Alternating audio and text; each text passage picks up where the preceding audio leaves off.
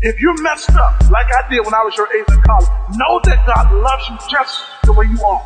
Come here, 7-year NFL veteran Steve Grant at the 14th Annual RUC Fundraising Banquet. The theme this year is Choosing to Win. Join us for this special evening at the Villa Milano on March 10th. Festivities begin at 6, followed by dinner at 6:30, and then the program at 7 p.m. Make your reservations today at relationshipsunderconstruction.com.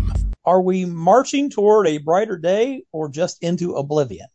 Next on Principles and Policies. Welcome to today's edition of Principles and Policies. I'm your host, Barry Sheets, the Executive Director of the Institute for Principal Policy. And along with me today is our co-host, the Chairman of the Institute, my fellow analyst and very good friend, Chuck Michaels. Barry, it's great to be back with you. You sound good, even though I know you had a little trouble, but you sound rested. Yeah, well, for the most part. Yeah. For the most part. I'm on my way, Chuck. That's the way it works. After, we get done recording this on a Thursday, the next day I go in to submit myself to a bunch of scans and tests to see where we are, because I've had rounds of radiation and rounds of immunotherapy on this bone cancer that I have, and we'll see if it's actually done any good so far. I was laughing the other day with a friend of mine, a mutual friend, Robert Owens, a great guy, works with JBS. And we were chatting, and I said, well, Robert, I feel fairly optimistic because the last time I talked to my doctor after my last round of immuno, he was telling me, like, these are the next steps, and we need to get you in for these scans, like, within a couple of weeks. And then he goes, and then we're going to start you on a round of a single dose immunotherapy that you'll have to do once every 4 weeks for the next 2 years. And I said, well, if you're giving me 2 years, Doc, I feel pretty good. Yeah. They're not sitting there like, well, you only have 6 months to live or 3 months, or yeah, it's pretty aggressive. They're like, no, okay, yeah, we're going to start you, and this will be around that it'll do once a month for 2 years. I'm like, oh, okay, well, that's optimistic. I like that. It really is. I mean, you think about it. Yeah, we'll know more after they read your scans. Oh yeah, absolutely, because they got to figure out if the right. if the tumor size, shape, mass has changed. Is it growing? Is it getting smaller? Is it looking like it's going into remission? I'm feeling a lot better than I had. I mean, I'm still having difficulties, especially with the spot that's up in the middle of my spine, my back. It's hard to sit up straight and do things, but it's actually started getting a little less problematic over the last couple of weeks. So, I take that as possibly the chemicals and the radiation all working to zap that tumor. And as it dies, the disc that's been obviously impacted, pushed, invaded by it is starting to push back. And yeah, well, when you get a tug of war in your body between things that should be there and things that shouldn't be there, it hurts. So, well, it's a minimal statement. You're right. It's going to hurt. Yeah. And the integrity of those bones has been compromised.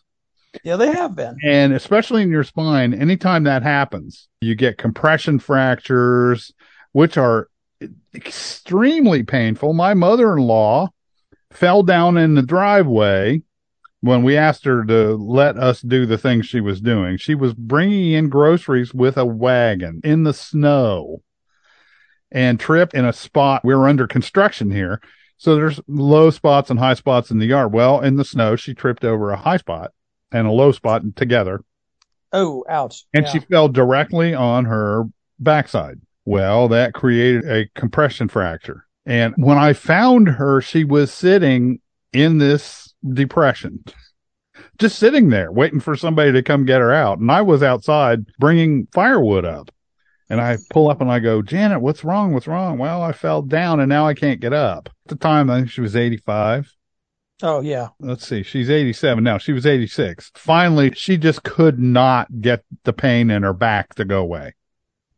So she went in, the doctor, I think they took an x-ray and they said, you got a compression fracture back there. And she still, to this day, has pain because she's 87. So she doesn't rebuild bone like even me. I'm 66. I just turned 66 and I can still rebuild bone pretty well, but I have a different nutritional picture than a lot of people. And that is because I know the dietary supplements and things to use to reduce inflammation, rebuild bone, and that kind of thing. But still, it takes time. You don't rebuild bone instantly. No, you do not. It takes months. You have to make sure the osteoclasts are still working. And in a lot of cases, older people their bones are getting less and less and less dense all the time. Why? Because their body's robbing the bones of not just calcium per se, but the micronutrients, trace minerals that go into making bone. A lot of people don't realize silicone and silicon, not silicone. Well, yes. You can build other things with silicone. Yeah, one your body produces, the other one's produced chemically, or by chemical plants. Companies, yeah, for other uses. Things like, molybdenum and all these rare elements you need a little bit of, not a ton of. And when you build a bone rebuilding supplement, like part of what I do, you have to take that into consideration. And you have to get people to realize it's like rebuilding cartilage. The medical community says it can't be done. It can be done because I've done it not only to other people, but to myself. But it's not instantaneous. I've been working on rebuilding the cartilage in my hip for years. And basically, I'm sort of keeping up with the damage. Well, that's as long as you can keep up with it so that you don't have to have deterioration, you're doing pretty doggone well. Yeah, I'm happy with that. I'm happy that you are getting some relief. Barry's using an old product of mine that expired years ago. We keep around because it does work. The problem was we couldn't get it. We couldn't sell it in the expiration time because we're a small company. We're not one of the big guys you see advertising on TV. We advertise on a small little radio station in Rushville, Ohio. That we love dearly, yes. And we love. That's right. The advertisements come as part of our package here when we run this show. And by the way, this is our show for March 4th, 2023. Barry's getting some relief from an old product that I designed, 20 years ago. And we had, glad you did it. We went through several batches of that. And there's other stuff we've made in the past that works really well. It's not a big enough, it's a niche market. And it doesn't sell enough for us to keep it on the books. I may have a set remake. I may send those in for analysis and say, hey, could those get a longer shelf life? Because if I can get them a 5-year shelf life because the potency doesn't drop, then I could go back to making that product. Yeah, that would be nice. See, I mean, I'm a testimonial. It's a great product, and it is helping me tremendously. Normal expiry dates, if you don't know everything about the nutrient, is 2 years. It's automatically assumed to be 2 years.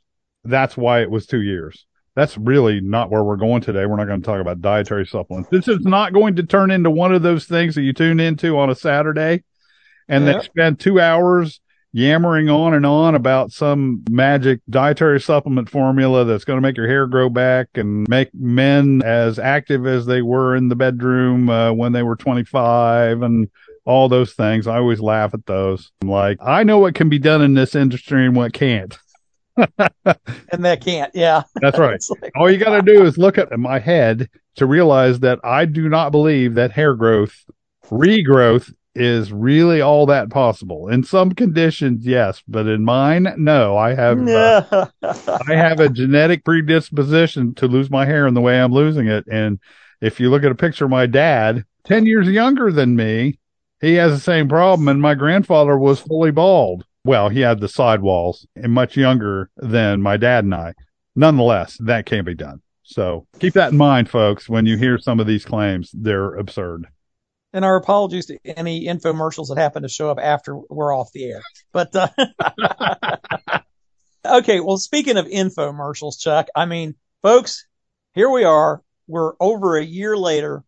We're still hand-wringing about the situation that's going on in Eastern Europe between Russia and the Ukraine. But I've found it interesting, Chuck. We've crossed the year boundary of when supposedly Russia invaded the Ukraine and started the war. And of course, in the last year, there's been an awful lot of analysis that's been done.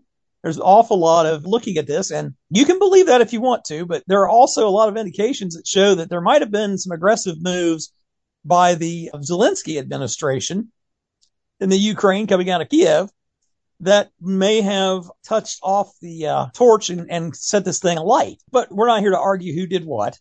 What we're here to argue is whether or not this is something that the United States should be actively engaged in relation to, taking a side, providing military personnel and or material and money as we're doing. Joe Biden just walked another, what was it, $500 million to Zelensky in the last couple of weeks. And is it in the United States' best interest to be, well, as some folks would look at it, possibly fanning the flames of another world war?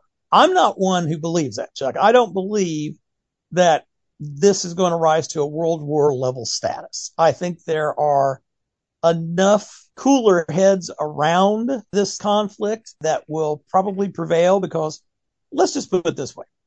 Russia's not in a position to be advancing the fight on a world war level.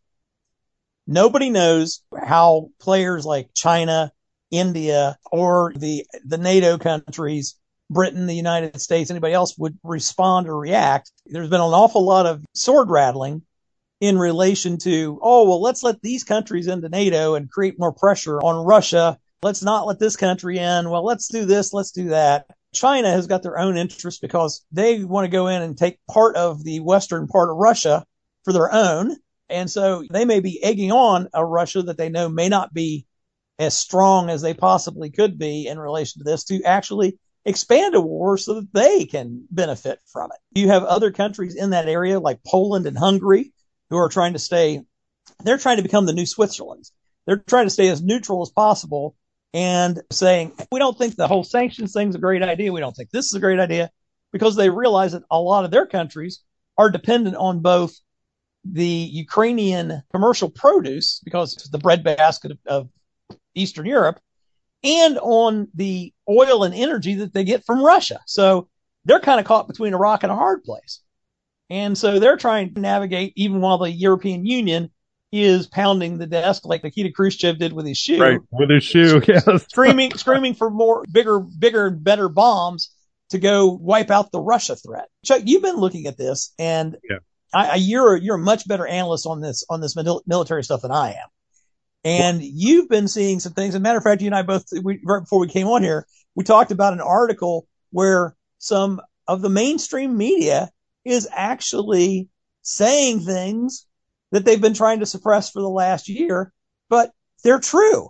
And you have to deal with those realities, the realpolitik, as they say, of what's going on in that area.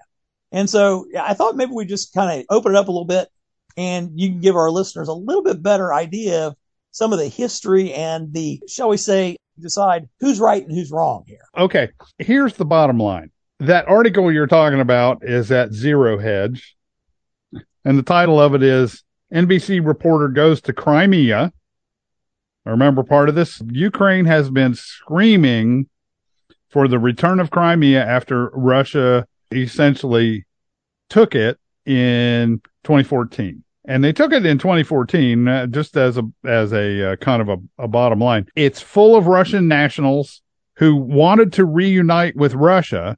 Crimea had only become part of the Ukraine in 1954.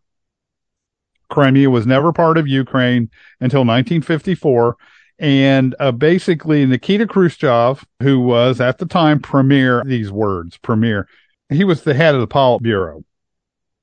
Right. The ruling oligarchy in Russia, the Marxist communists. He was Stalin's successor in Russia. Okay. So he gave Crimea to Ukraine. Now, remember, at the time, Ukraine was a member of the Soviet Union. What does that mean? The Soviet Union was a union of republics, ostensibly. There was Ukraine, Belarus, the Azerbaijan, Georgia, all these little republics that were part of the Soviet Union. Okay. So in 54, as a kind of a bribe, if you will, Khrushchev gives Crimea to Ukraine, and with the sort of the proviso that Ukraine remain in the Soviet Union. Okay. So what happened in 1991? The Soviet Union essentially dissolved. It broke up. Yeah. It dissolved. tear down this wall. And tear down this wall in 89, 88. 88, yeah. Tear down this wall, which happened in 3 years. The Russian coup, I always laugh about the Russian coup, how many people got suckered by that. I go, that was a dog and pony show, folks. What's the first thing you grab if you're going to do a coup d'etat? You grab the TV and radio stations so that you keep everybody in the dark as to what's going on. But instead, they had reporters out reporting on this attempted coup d'etat, blah, blah, blah. It didn't have it. Again, dog and pony show. Okay. So almost immediately, several republics voted to stay with Russia. Ukraine was not one of those. Ukraine said, we want to be independent. Now, this stems from way back, way, way, way back. This goes back to when Russia was an empire. Ukraine considered themselves a conquered land. When the Nazis marched in, lots and lots of Ukrainians joined up with the Nazis to drive the Russians out. A lot of people don't know that. And a lot of people don't know it. In the current day in Ukraine, there is a strong neo-Nazi influence. Well, that was one of the rationales, I guess I'd say. I mean, some people say excuses that Vladimir Putin was using for their original incursion a year ago, February, was that the Zelensky regime was basically full of Nazi influences, and they were, because of the Russians' experiences with Nazi Germany during the World War II, they were not going to allow that to fester and grow anymore. Yeah, Germans and Russians, not friendly. No, not at all. Believe it or not, at one point, Russia was so empty that, for instance, the Prussian king was invited to send Germans over to live in the western edges of Russia. Mm-hmm. A lot of German ethnics moved into what at the time was western Russia, which also included the Ukraine. And remember, these areas were very underpopulated. Why? Well, ask anybody who's been to Russia in January. It's cold. It's foreboding, and it's a very not a pleasant place to be in the wintertime. In the summertime, it's beautiful. It's like a lot of places, it's like North Dakota. If you like 25 below zero, go to North Dakota in January. If you like it 100 degrees, go to North Dakota in July, because it's the same kind of territory, flat. It's a wheat growing area, Russia known as the breadbasket of Europe and all that. Okay. So what happens recently? Well, in 2014, there was a number of groups in the Crimea were sort of being, shall we say, oppressed a little bit. Why? Because they're Russian nationals, and Ukrainians want to purge Russian nationals, or at the time did in 2014. They would like very much to wipe out Russian influence in the Ukraine. So what did Ukraine do? They declared independence and asked Russia to come in and help them get their independence. And in return, they might acquiesce to come over into the Russian Republic. Right. Well, that's exactly what happened, because Russia sent tanks in, ran Ukraine off. And you and I were teaching a Constitution class when that happened. I remember that. If you recall, we sat there and we had to give people a geography lesson. They didn't even know where the Ukraine was or where the Crimea was. And we had to give a little lesson of why it's strategically important, especially to the Russians, and what some of the back and forths were.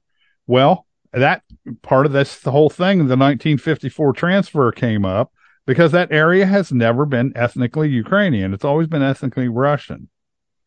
And so in the midst of there are a lot of people, there was a referendum in 2014. Do you want to stay with Ukraine or go with the Soviet Union or with Russia? I keep saying the Soviet Union. There wasn't a Soviet Union, Russia. And there was a 95% vote to go with Russia. And everybody says, if you believe that, I've got, cliff face property you may want to look at. Okay, fine. Yeah, I don't like referendums run in the middle of political unrest. But Yeah, it seems a bit off. But the fact is, this article in Zero Hedge by Tyler Durden talks about an NBC reporter, not exactly a bulwark of conservative thought. Nobody would consider anybody in MSM too much a bulwark of conservative thought. That's for sure. Yeah. And he went over there thinking he's going to report on how the Crimeans are up in arms and they want this to get the Ukraine in there and run the Russians off. And he finds out exactly the opposite. He said, these people are Russians. They're Russians through and through. They want to remain in Russia. Ukraine is going to have a rough road to hoe if they think they're going to take back Crimea. It's not going to happen. And not only that, it may be a stupid idea, because one thing that Russia does, it tends to defend itself to the full extent of their capabilities.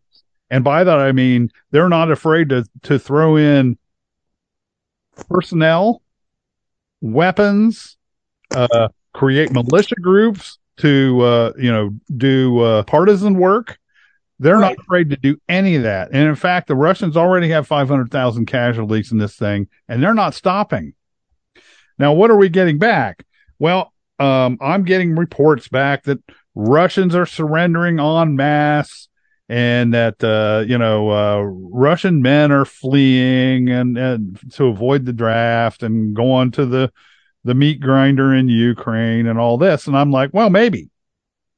But the fact is, not only have they not collapsed, if you'll recall, we were getting a month in the fact that Russia was about to collapse in the field. All these surrenders and all the wonderful victories that the Ukrainians were winning and all these things. And it all turned out to be nonsense. We are now 54 weeks later, a year and 2 weeks, and it's not happening. Not only that, battles that were expected to go to Ukraine, the Russians basically knocked them back. So the fact is that this is turning into a sort of a Vietnam, if you will, or maybe a Russian Afghanistan, but it's turning into it for both sides. Now, there's an old military maxim that the defense always has the advantage in a war. And you can imagine why. They have what's called the interior lines. Exactly. In other words, they have all access to the personnel, to the materiel, food, clothing, all that stuff without having to ship it to the front. Well, the much, much, much shorter shipment to the front. Russia has to get the stuff in from the entirety of the Russian Republic. So obviously the Ukrainians have an advantage. That's why they've been able to hold out for so long. What are we risking now with Russia looking at things? Now, let's take a look at how the West is treating this. We've got ourselves we've painted ourselves into a corner, if you will. Okay. Because by we, you're talking about the United States, not just the United States, but NATO in general. All the NATO countries. They've painted. So we're talking about all the NATO countries, all the allied countries, folks. Western Europe and the United States, and Turkey, which interestingly is a neighbor of Russia and is very unenthusiastic about some of this. But what the corner they painted themselves into is pulling aggressive actions, coming out in favor of one side and not the other, rather than staying neutral and saying, okay, we see that there's a problem on both sides of this issue. Russia is hardly as pure as the driven snow, but neither by far are the Ukrainians. Yeah, and I think that's very interesting, Chuck, because, throughout this whole conflict, especially from the U.S. media, it has always been, and of course, this drumbeat goes on, and it is tied into our realpolitik in the United States about the Democrat Party wanting to make it seem like Russia interfered in the elections, and that's how we got Trump in. Well, of course, that whole storyline has been blown up. Absolutely. It has been completely debunked. And if you only listen to the January 6th committee and Adam Schiff and those people, you'd believe that, Russia was still the puppet master guiding everything that Trump's doing right now and helping the Republicans to gain control of the White House and gain control of the Congress. But what we found out is that was all smoke and no substance, that the reports, the dossier, everything was fabricated through the auspices of the Democrat money machine. And they paid to gin up these false reports in the Christopher Steele dossier, which basically was just full of complete lies, in order to try to tank a political candidate. And so they have to keep this facade up that Russia is the evil empire, which is easy in the United States because, we a lot of our folks who are who are voting and who are paying any attention grew up in the Cold War era. So, we have this lingering national tradition of being suspicious of or fearing big, nasty Russia when, geopolitics is a lot more complicated than that. Oh, yeah. It's not just Russia. You have much more to fear from some of your friends than you do your enemies. Very often, yes. And so, again, and this is where we challenge our listeners, don't just get your information from just one source. Study, look, go out there. Read. I just read, there were 3 speeches that were given a couple of weeks ago, which was like the first anniversary of the incursion, if you want to call it, that happened in the Ukraine. One speech was obviously by Vladimir Putin, and it was propaganda. It was obviously bent toward trying to gin up excitement in his own country for the ongoing slog that they've got right now in the Ukraine. One was by Joe Biden when he went over and handed Zelensky $500 million, and he had a speech about freedom and preserving freedom, which was all propaganda. It was garbage. Yes, of course it was. But then you had the third speech, and we'll link to this because this was an article out of a publication called Chronicles Magazine. Chuck, I don't know if you've ever read Chronicles or not. I've read Chronicles, yeah. I love the magazine. When I can't sleep at night, I'll go over and pull up old articles and read them. But the third speech was given by Hungarian Prime Minister Viktor Orban, talking about the necessity for trying to maintain peace in the region. Now, Orban's taking some shots right now because he's endorsed the Chinese. Premier Xi has come in and thrown out an idea in order to try to get a peace between Russia and the Ukraine.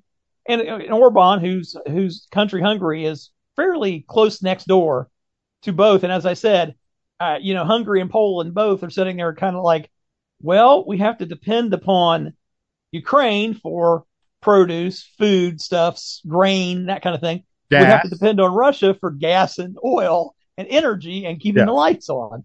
So he's trying to create some kind of a middle ground here and the fact that he's very critical of the European Union deciding they're going to play favorites and, go all in against Russia because he thinks that's a dangerous move for everybody concerned, for every country that's concerned. And he could be right, but we'll link that. And, I'd love people because they have links to each of those speeches, obviously translated into English. And so you should read for yourself because it paints a totally different picture. You see it from one viewpoint. You see it from the viewpoint of Joe Biden. Well, we can talk about a little bit more about Joe Biden and some of the things he's been saying lately.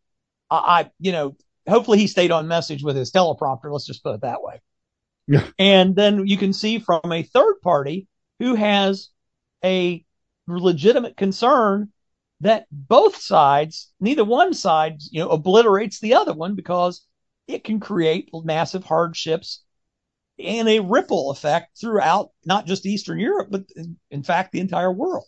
Well, look. And yeah, go ahead. I'm sorry. Well, no, I'm just saying that that's something we need to put into our thinking process and realize war and geopolitics like this isn't a binary option. It isn't a yes, if it's on, then the opposite's off. If one's good, the other one has to be evil. Right. It's not that way at all. There's too much gray area. And as they call the fog of war, can really obliterate the fine lines that help you to see that maybe there's more to this than meets the eye. Maybe instead of sending billions of dollars to one side, we should stay back and say, folks, we're going to support, getting exports from you guys, but it's going to have to be under the auspices of your coming to the table to negotiate a peace settlement. Yes, exactly. And that's what Trump's talking about. Thank you. You went right where I was planning to go. Thank you. Yeah. And Donald Trump, who is now running for president again, and God bless him, he is actually, and of course, he could come in with a little bit of gravitas. I mean, Chuck, even though he was, illegitimately eliminated from consideration for being a nominee for a Nobel Peace Prize, he navigated 3 of the worst regional conflicts in Eastern Europe and in the Middle East to peace negotiations. And we talked about them on previous programs. He is very good at getting people to the table and getting them to stop being, completely insanely one-sided and figuring out, okay, yeah, we both have to survive here. How do we do it?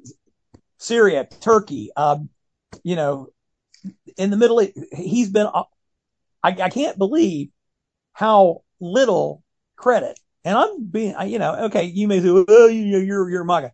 Yeah, I'm proud to say it. I believe that the guy's got what it takes to help bring this country back to greatness and try to restore peace in other areas of the world that are significantly strategically important to our interests.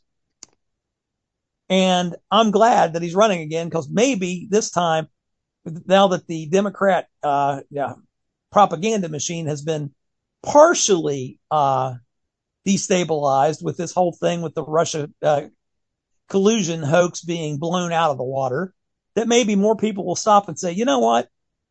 I really don't like the way things are going right now. And yeah, he had some good, and we had prosperity, and there was peace and peace negotiations. Countries were coming to the table that wouldn't talk to each other, but they were signing agreements because he knew how to negotiate. Well, okay. I opened up Chronicles magazine. Yep. And what's the first article I see? Are we the baddies? And the subject of that article is what I wanted to bring up, in that one of the things that, for instance, the United States has been involved in, we blew up the Nord Stream pipeline. Let's put it this way.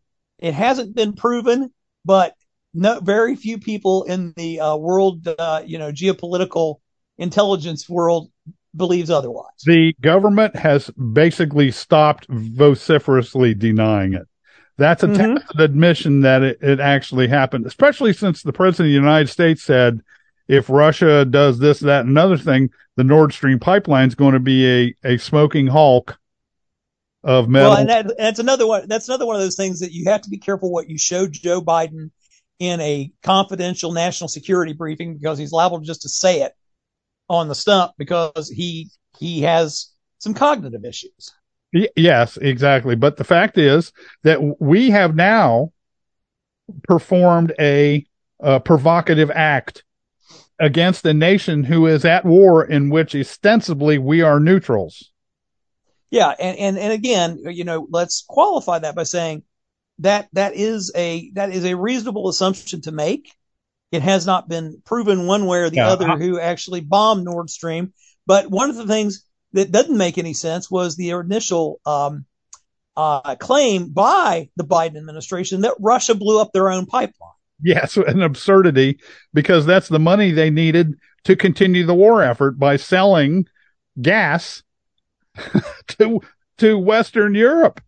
Yeah, including those countries like Hungary and Poland that I'm talking about. Exactly. Hungary, Poland, the Czech Republic, the Slovak Republic, all those places that are gas poor who need Russia's natural gas to keep their electric plants and their home heating and name it going. So the fact is that we are painting ourselves into a corner by picking sides in a conflict which really has no good guys. There aren't any good guys here. Yep. That's really the true nature of realpolitik, folks. Yeah, that's it. There are no good guys. Everybody's in it for what they can get out of it, or what criminal enterprise they can run. And that gets us back to Joe and Hunter Biden and the laptop, which has now been proven to be legitimate. Yeah. And so now that the Republicans have control of the House of Representatives, Jim Jordan and others on the Judiciary Committee are starting investigations into, has the Biden family sold out America's interest to some of the high bidders like China? Well, and they don't have the MSM being able to cover for them anymore, because even places like the New York Times and the Washington Post are becoming uber critical of everything that the Biden administration is doing right now. And of course, I don't want to get into deep because we talked about it earlier, but their response to the East Palestine train derailment here in Ohio has proven to be an Achilles heel for them. Oh, absolutely. And we may be seeing the resignation of one or more cabinet level members because of the pressure from the complete and utter failure of the Biden administration to deal with this responsibly. If it doesn't lead to that, then what needs to happen is an impeachment and have them removed by Congress. But the Senate has to convict, but if it goes down purely partisan lines, but if it becomes obvious, they do need to at least be voted for an impeachment, and impeachment means questioning, and the penalty for impeachment is removal from office. Exactly.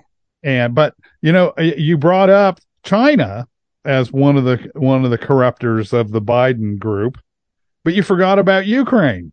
Well, I was leaving that for you. Ukraine, one of the big players in the Biden scandal, was the fact that Biden's son, Hunter, who has absolutely no expertise or training or experience in gas and oil production, was paid some incredible amount of money to basically the whole Hunter Biden laptop thing is that Daddy was promised a piece of the action, and he, at the time, by Daddy I mean Joe Biden, he was vice president of the United States, and if you'll recall, he took his son on Air Force Two to the Ukraine to do the negotiating for this deal. Remember, he is a sitting vice president of the United States. And when it became clear that the government that preceded the Zelensky government, the one that Zelensky ousted with a coup d'etat, the premier of Ukraine, Zelensky.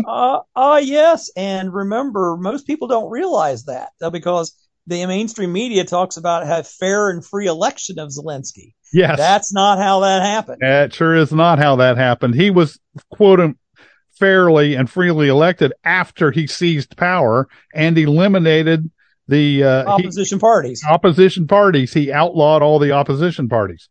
So we could play this game all day long. But the fact is that Joe Biden, that payoff back to Ukraine was exactly a payback for the money that fell into the Biden machine coffers.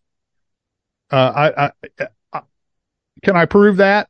No, but anybody with eyes can see it.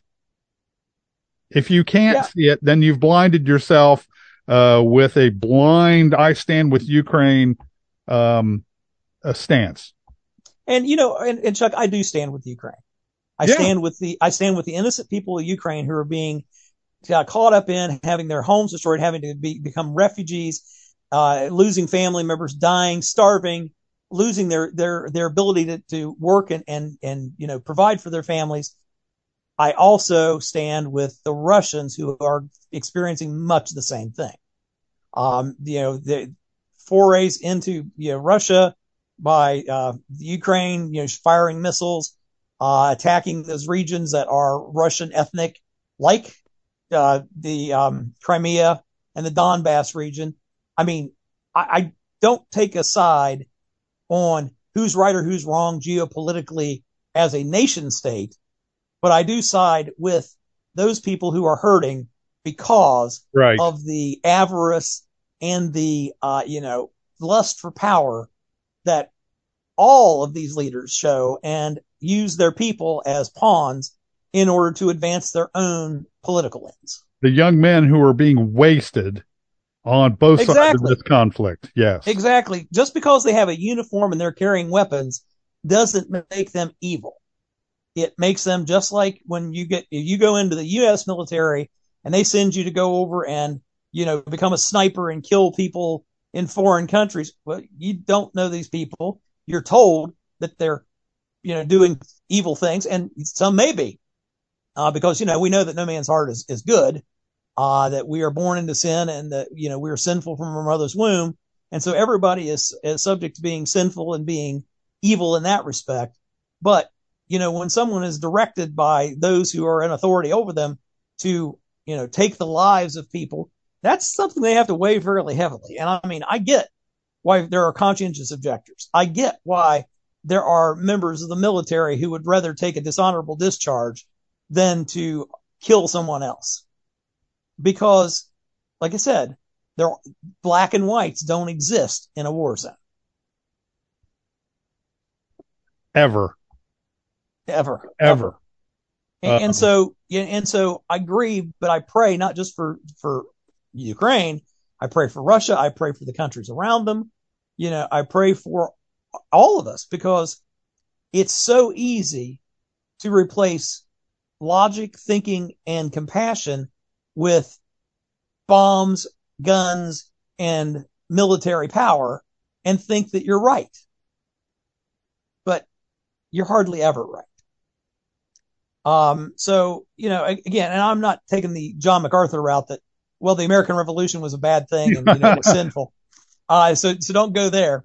But, just the fact that there is no good guy and bad guy that you can clearly say, well, God's on the side of the good guy over here, whether it's Ukraine or Russia, whoever you look at, and God's opposed to and hates the bad guy, the other side, because that's not usually how it goes. Well, one thing I'm going to give back pats to John MacArthur, by the way. Well, please do. Who has been rethinking his position. I don't mean to shoot him down, but I know historically his position has been less than what I would appreciate in that respect. His take on the American Revolution is flat out absurd. But he has been rethinking his ideas regarding Romans 13 and its implications and limits since about 2021.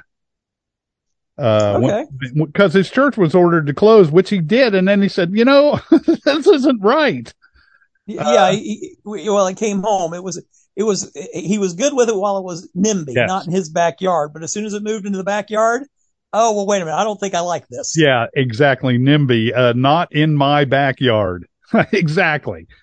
No, Barry, we've pretty much hit it on the head. The fact is there's no good players in this. And the fact is that we are dabbling dangerously. You've stated that this isn't a real big war scenario. I think it is. The wrong steps, provision of weapons directly to one side or the other could easily lead to a huge expansion of the war. And that's why you've got places like Poland. Remember, Poland's a buffer state. Hungary's a buffer state. Bulgaria is a buffer state. All you got to do is look at a map. Some of the Balkans are sort of a little ouchy about this as well, and they don't agree much with each other on anything. And I think they're a little agreed that this could expand into things that they don't want to deal with. Because Russia has a tendency, again, as I mentioned earlier, they're not afraid to throw men, materiel, weapons, they'll go all in. And, I don't think they're afraid of Western Europe at all. The only part of NATO they're really afraid of is us.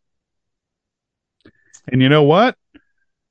The closest outpost is England, and that's 4,000 miles away.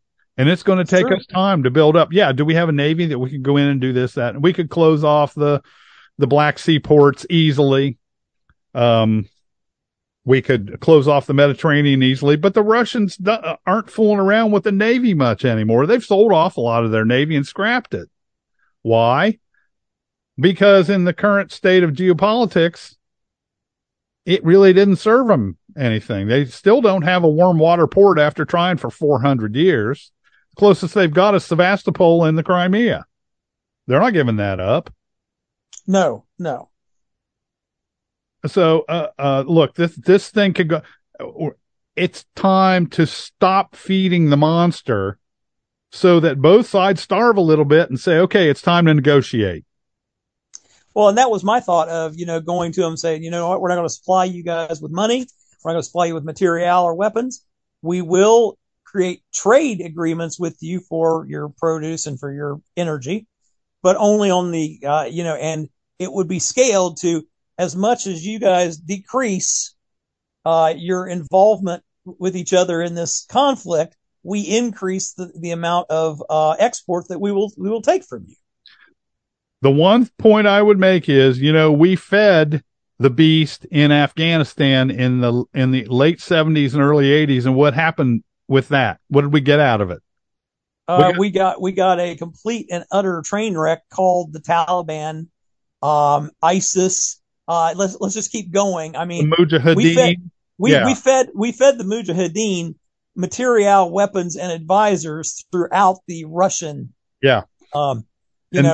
incursion into Afghanistan because we were fighting the Cold War.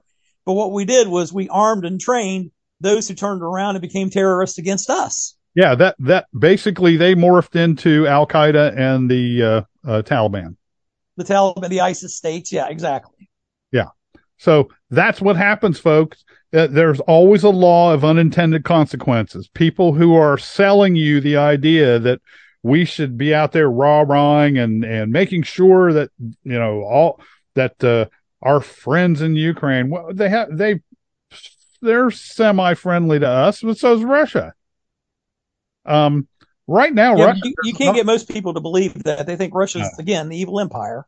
No, they because of our history, but the point is that it's a different era.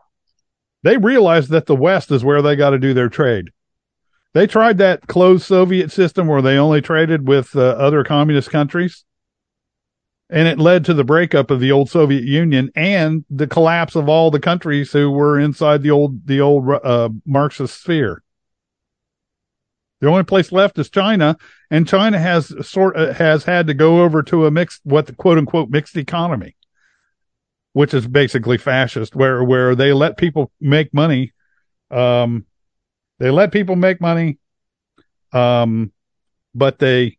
you have to do it under the auspices of the government, basically under their thumb. Barry, we got about 7 or 8 minutes left, and we haven't beat this horse to death, but we got another subject we want to get to today. Fire away. I mean, I just wanted people to get a feel that, things are finally, the haze of war is starting to lift, and even the mainstream media is starting to realize things aren't necessarily as black and white as we've been making them out to be. And that's the thing I guess that's the whole theme today is, are we marching into a brighter day or are we marching into oblivion by taking sides? You have to be careful and you have to know what lies ahead of you. And you cannot do that if everything's gray and there's fog. You cannot see more than one step ahead of you. So we have to, in our geopolitics, we have to be very, very careful about how we proceed here. Exactly. Well, guess what? We also have to be careful about how we proceed in local and federal politics. Oh boy, don't we ever. Right now, there is a just introduced was a Senate Joint Resolution SJR1. That's right. I forget who the Senator Michael Ruley and Senator Rob McCauley of the Ohio Senate. Yeah, no, I don't know anything about their politics. I'm unfamiliar with both are Republicans. Michael Ruley actually serves the East Palestine area where the train derailment happened. Okay. All right. And Rob McCauley is a member of Senate leadership who serves in the Defiance area on the western side of the state. Okay. All right. So, but what this is, SJR1 is a call for a new constitutional convention for the purpose of setting congressional term limits. Now, which I have to argue with them. And on the first instance, this was already tried through other auspices and found to be unconstitutional. So I get what they're trying to do is, well, we're going to change the Constitution so it is constitutional to limit members of Congress's terms. Yeah, they're going to run into a number of problems with this. But right. And frankly, the people of the United States have the ability to limit the terms of congressmen. I've argued out of office. Every time one of these term limits things comes up, I go, do you not realize you already have the ability to limit a congressman, senator, president, representative's term, a mayor, a city councilman, name the office. You don't need term limits. What you need to do is vote them out of office when they get outside their scope of office. Yeah, it's true. And well, it's too hard to do with the parties. And I'm okay. Thank you for walking into my trap.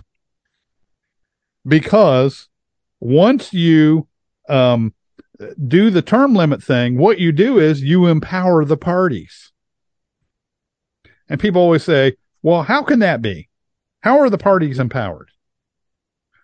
When you limit the term of a congressman who won't toe the line and do the bidding of for instance, the Chamber of Commerce or the big money boys that bring lots of money into the party apparatus, but are rebels and say, no, we're not doing that because it's unconstitutional.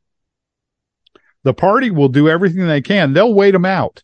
If you've got an 8-year limit on your term, they'll wait till your 8 years expire and you don't get another smell of the office except by sitting out a term. They'll replace you with the person who will do the bidding of the Chamber of Commerce or the guys Larry Householder and that bunch, First Energy and all these guys who brought huge amounts of money into the party, but were corrupt, as absolutely corrupt as you could be. They're not, utterly corrupt. There is no such thing as utterly corrupt except, Satan. But what that means is that guy who was your ally, your friend, can no longer do the work he needs to be able to do to protect you. Now you're at the mercy of the party, and he has to fight his way back in. It empowers the political parties because they then are in complete control of what the members of the legislature and the governorship do because of that money.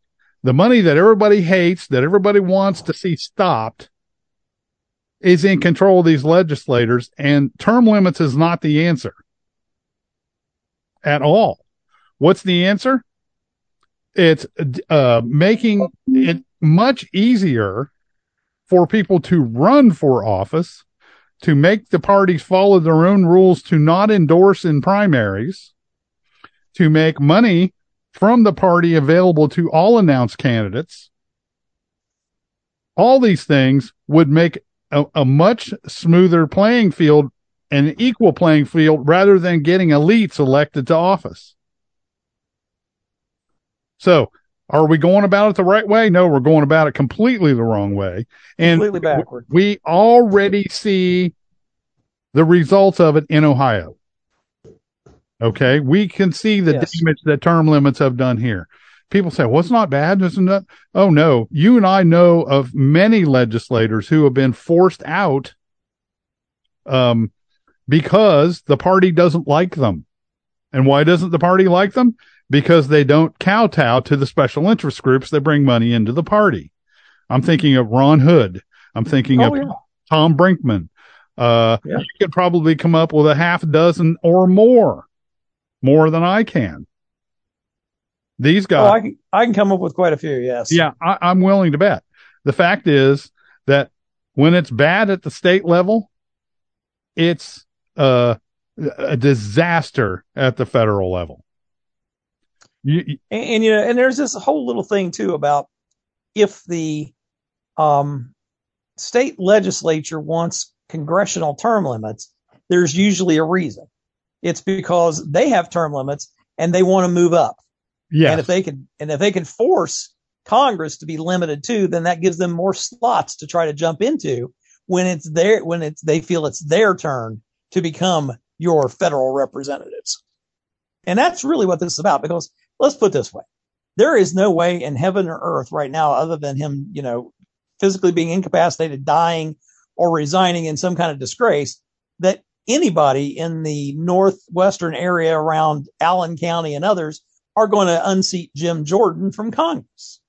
But you have 2 or 3 major politicos, including the Senate President, Matt Huffman, the former House Speaker, and others who all live in that area. And so, when they, especially like the last House Speaker, Bob Cupp, he got to the end of his term last year. There was no place for him to go because Jim Jordan was running for Congress again. Yeah. But if Jordan, if they had passed a term limits resolution and got a convention, and of course they say for the sole purpose of passing a term limit, we both know that's a fake. You cannot limit a convention which has more authority than your legislature. There's no such thing as a limited convention. There's no such thing as that beast doesn't exist. So everybody talks about, oh, you're afraid of a runaway convention. No, I'm not afraid of one. They're not running away. They are exercising their due power. And that due power is you can limit them all you want to as a lower jurisdictional body. You're not going to be able to enforce it because they are the highest jurisdictional body in a political subdivision. When a convention's called, whether it's a state convention or a federal convention, they have all the power. And you, as a lower body, as a sub powerful body, don't. And so you can't look up at them and say, well, we're told you can't do that. Well, who are you telling who? That because that's right. We actually, right. The convention can dissolve your constitution. The convention can dissolve your form of government. That's right. If they vote and choose to do so. Yep. That's what happened originally in 1780 and 1789. 1787 to 1789. Yeah. With the ninth state ratifying the Constitution, those states left the old Union. Now, what happened what happened to the 4 that remained? Guess what? They were members of a 4-member union, and none of them liked that prospect very much, and they came into the new union. So with some kicking and screaming, yes. With some kicking and screaming, and that's why we have the Bill of Rights, by the way. Exactly. Okay, we're out of time. Figured as much. This is going to pop up again. You and I, at least I will be. I know you have in the past, and I have in the past. We'll be helping out the groups that will be in opposition to this thing. I'm about to contact Robert Owens, who's a patriot in this. I've already kind of posted a few times on Publius Holda there on Facebook. So, but that being said, we are out of time. You know what we think. We want to know what you think at www.principledpolicy.com. That's principledpolicy.com. And join us again next week for another Principles and Policies. If you messed up like I did when I was your age in college, know that God loves you just the way you are. Come hear 7-year NFL veteran Steve Grant at the 14th Annual RUC Fundraising Banquet. The theme this year is Choosing to Win. Join us for this special evening at the Villa Milano on March 10th. Festivities begin at 6, followed by dinner at 6:30, and then the program at 7 p.m. Make your reservations today at relationshipsunderconstruction.com.